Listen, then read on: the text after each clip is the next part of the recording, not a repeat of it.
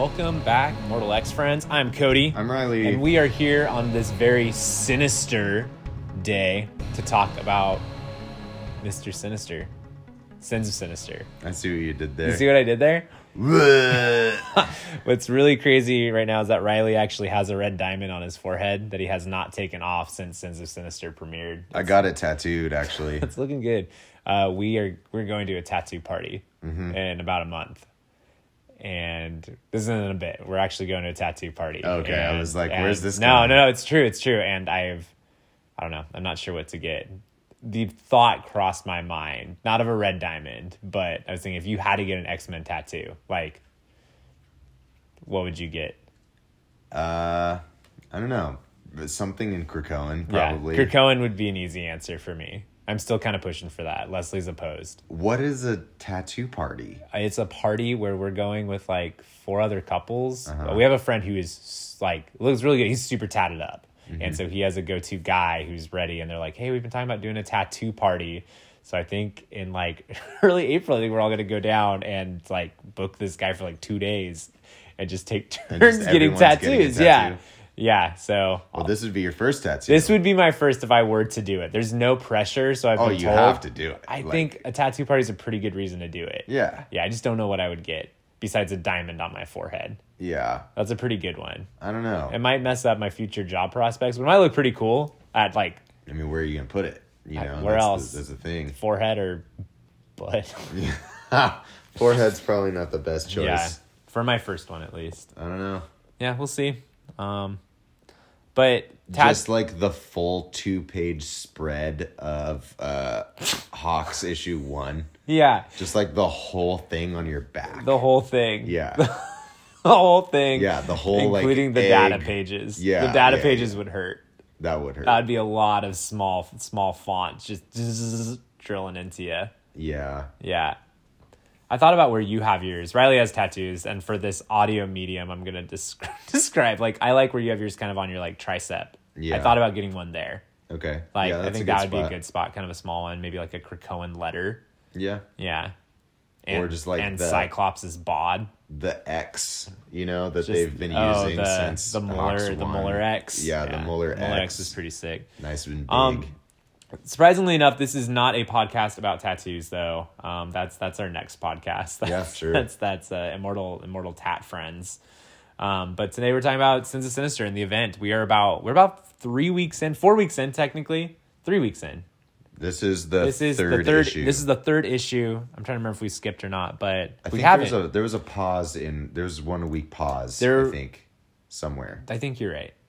Regardless, we're here now. We are sitting on spinning out of. I think our last X-Men issue was our Immortal X-Men 10 issue, the Xavier issue. Yeah, that's when we did an X-Men focused episode. But we have so far had in this miniseries what's going on. Coming off of our Immortal X-Men 10 review. If you haven't listened to that, go back. We kind of break down that whole thing.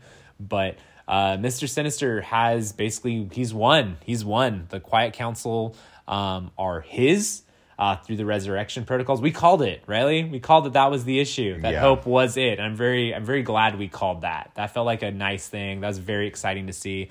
But because Sinister managed to kill Hope, the little asshole's been trying to tamper with resurrection the entire time. Yeah. This was Sinister's plan since the very beginning. So once again, I think we just need a running category called Moira was right. Yeah. And this is one of those times.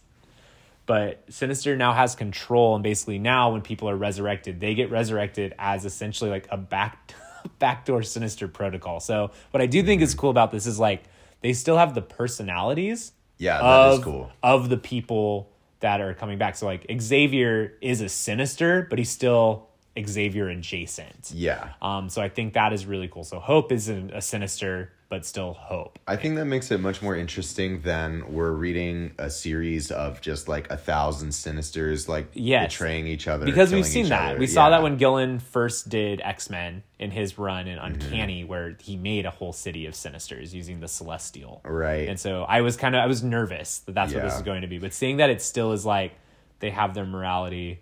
But Sins of Sinister, we have our main issues written by Gillen, and I think it's like Sins of Sinister Alpha, I think is what they called it. Maybe. or just Sins of Sinister #1, and then they're going to have Sins of Sinister Dominion is the name of the last issue. Yeah. But it's really exciting. Spoilers, by the way. They're doing it in the same kind of, not even Hoxpox, but the Powers of 10 structure.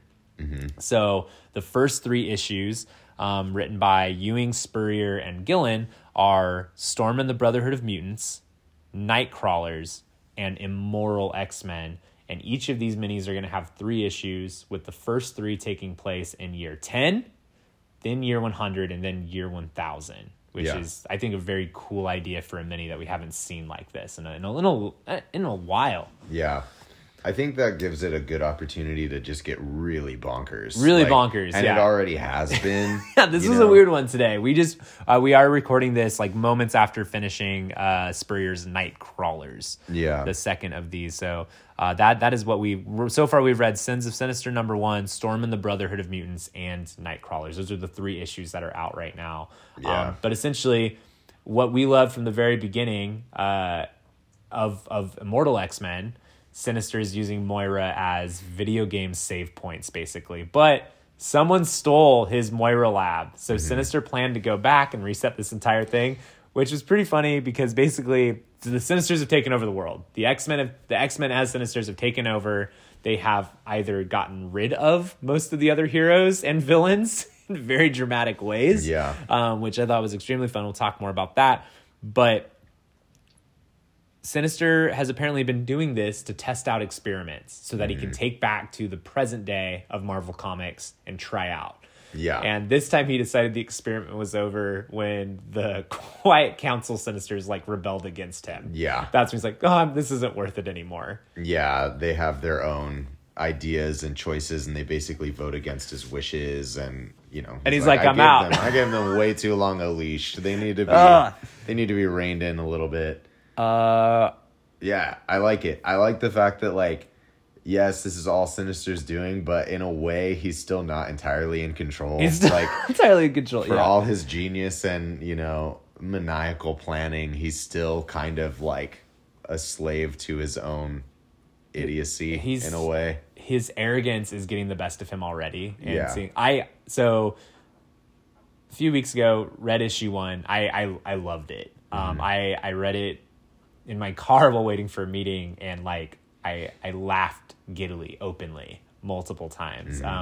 We see Sinister and the Sinister Quiet Council basically manipulate every single person on the planet. Yeah. Kill so many people, and big ringers too, in very creative ways. Yeah.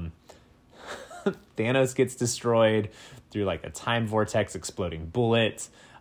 He just has people wipe out Wanda just in case. The Fantastic Four family is sent up and destroyed in an incredible fashion. Yeah. I liked that he manipulates the Avengers into helping the X-Men destroy Orcus and take down Nimrod and all that stuff. And then they willingly get Captain America to volunteer to take the mutant gene. And become a Sinister. And he later, kills the president or something. Captain America kills the president, and the X-Men get to look like the heroes by taking him down. But essentially all of our main X-Men are corrupt, with the notable exception of Storm and a remaining faction of Araco mutants, which is what Storm and the Brotherhood is focusing on, and that issue is sick. Yeah. And what I really like about that is Storm in X-Men Red has been such a badass character, and her whole thing,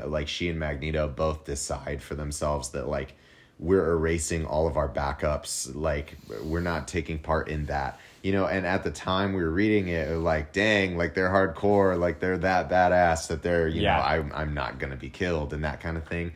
And that it is actually really heavily coming into play now, in this story, that Storm doesn't have a backup. She's never died.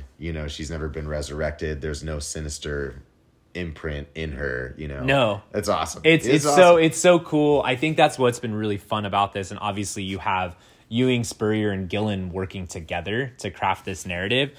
But we are seeing all of these threads connect. Right. And like you said, I would have never guessed that Ewing's Storm deleting her backups, like obviously expected that to come into play, and we got to see it come into play with the death of Magneto.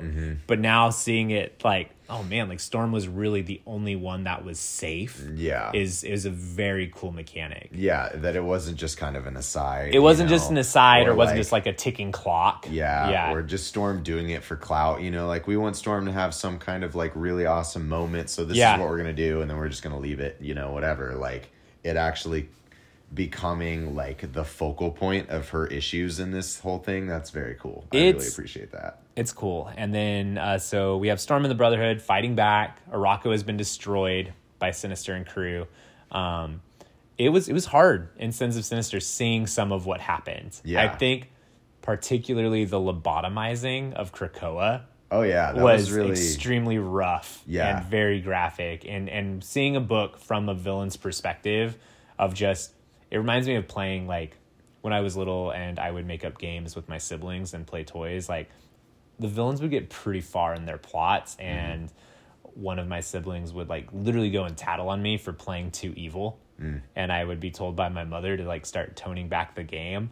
There was a moment when reading this, I'm like, have we gone too far? Like this is hard to read. Yeah. Good thing this is kind of in a vacuum, or like it in some ways I'm sure will be in a vacuum. Like seeing Krakoa literally get lobotomized was pretty rough. And drooling and Doug coming up and just like the brain dead aspect is a little rough. And just being glad that at some point or another that won't be the status quo. Maybe. I am curious to see who is going to like obviously we're going to come out of this, and we've seen solicits already, and I'm excited to see, and eventually they have the mechanic of the save points resetting. I would have never thought 3 years ago that this is what the Moira lifelines would lead us to. I'm very fine that they are. I like that at least at one time in this issue of Nightcrawlers today, they referred to the Moiras as playthroughs. It's all very much like a game to Sinister, and you know, all these grand master plans and whatever, but like using like the dialogue choice of using like playthrough in our day of like video games and stuff like that is very much a like how just like throwaway it is to Sinister. I like that. I really like that a lot too, and I think Sins of Sinister really makes it feel that way, where it's like he is a scumbag, a scumbag with ambition.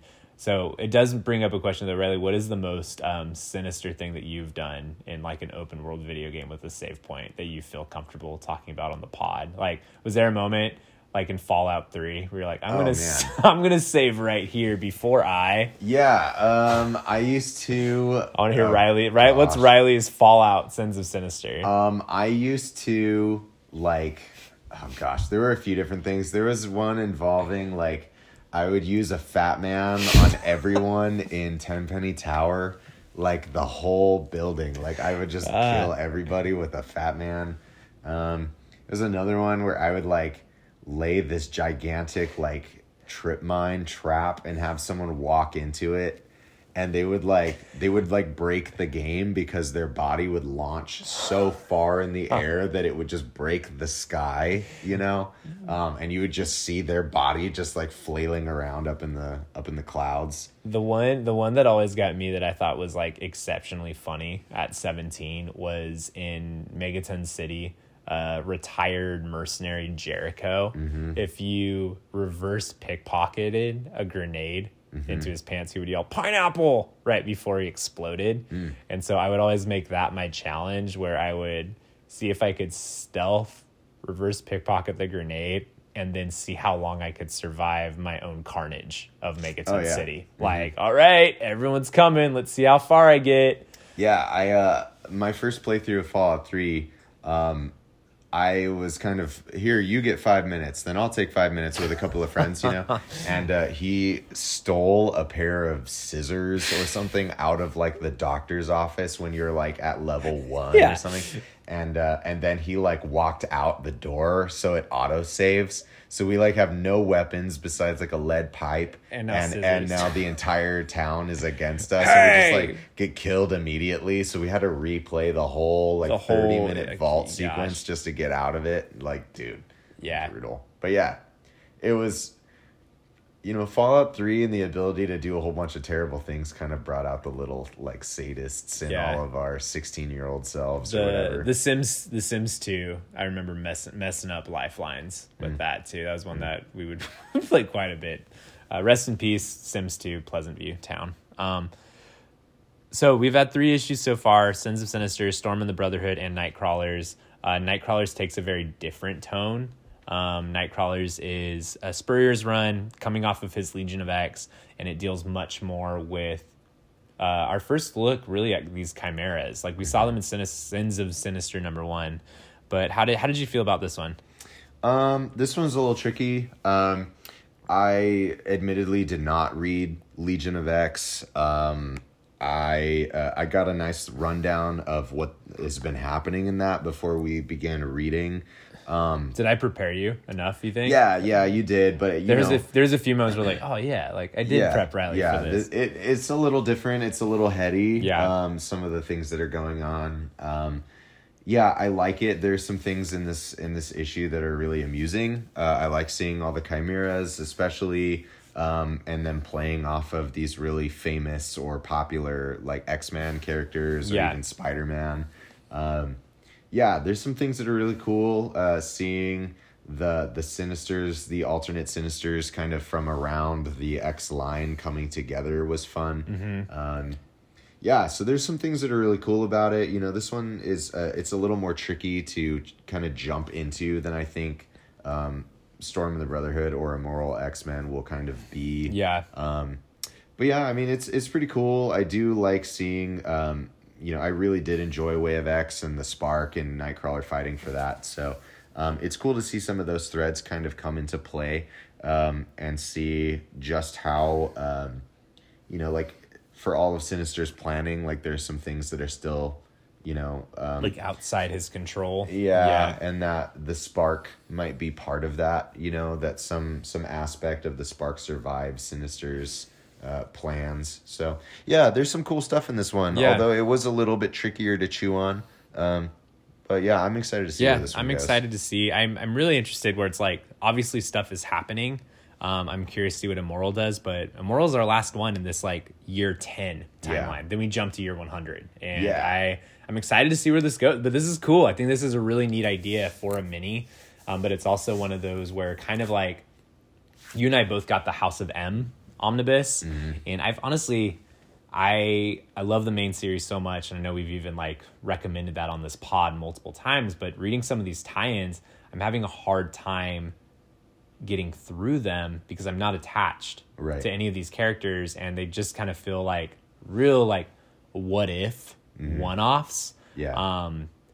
So I'm kind of feeling the same way with some of these Chimera characters, not towards Storm and the Brotherhood. Like I'm very excited to see what their year 100 looks like, but some of these Chimeras right now I'm like, well, they were fun. Like I don't know if we're gonna see them again. Like I'm sure we'll see Banshee again. I'm sure we'll see Mother Righteous, but I'm curious to see what this future holds, especially as we jump to year 100. As we jump to year 100, and it's like we'll check in with the Quiet Council, I'm sure, and they can keep being around.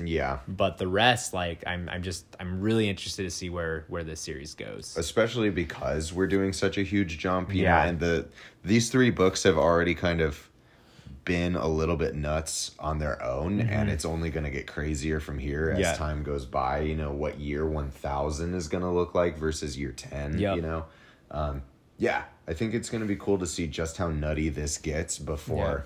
You know, it almost feels like, you know, I've I admit to being a little bit like fatigued by events and stuff. Like I kind of just want like a period of time that's just like books and you know, find some old plot thread that never got fulfilled and kind of give us that versus now here we are in another thing. You know?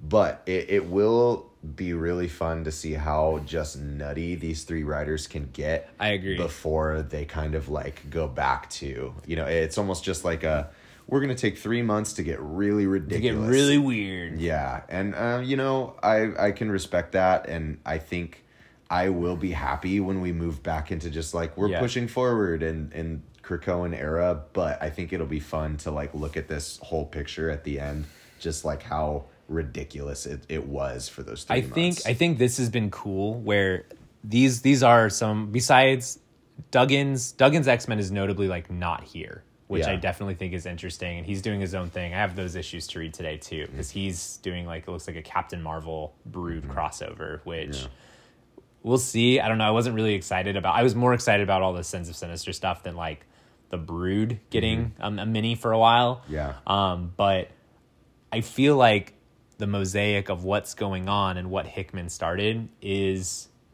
beginning to pay off. Yeah. I definitely feel like the Sins of Sinister is leading us into kind of like another unique act. And obviously they've announced that Fall of X is starting. Yeah. What if it's really not fall, but what if it just means it's like Autumn of X?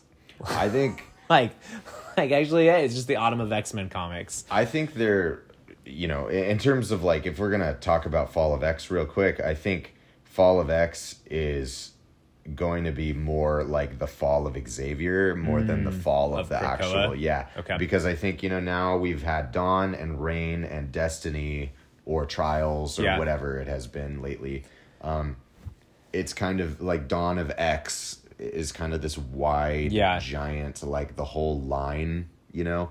And I feel like this is kind of a misdirection because people, you know, I don't want to overgeneralize, but I think the vast majority of like, you know, frequent comic readers are enjoying this new thing versus being in, you know, the Westchester mansion. And so I don't think that, you know, people want this to end just yet, and it doesn't feel like it's ready to. You know, there's no grand finale on the horizon, it feels like. So I think Fall of X is more the fall of Xavier. Okay. Because interesting we've had take, Riley. I like Moira it. has kind of been taken off the board. Magneto's been taken off the board, at least for a while. And he's kind Xavier's of the last of that Trinity. Yeah.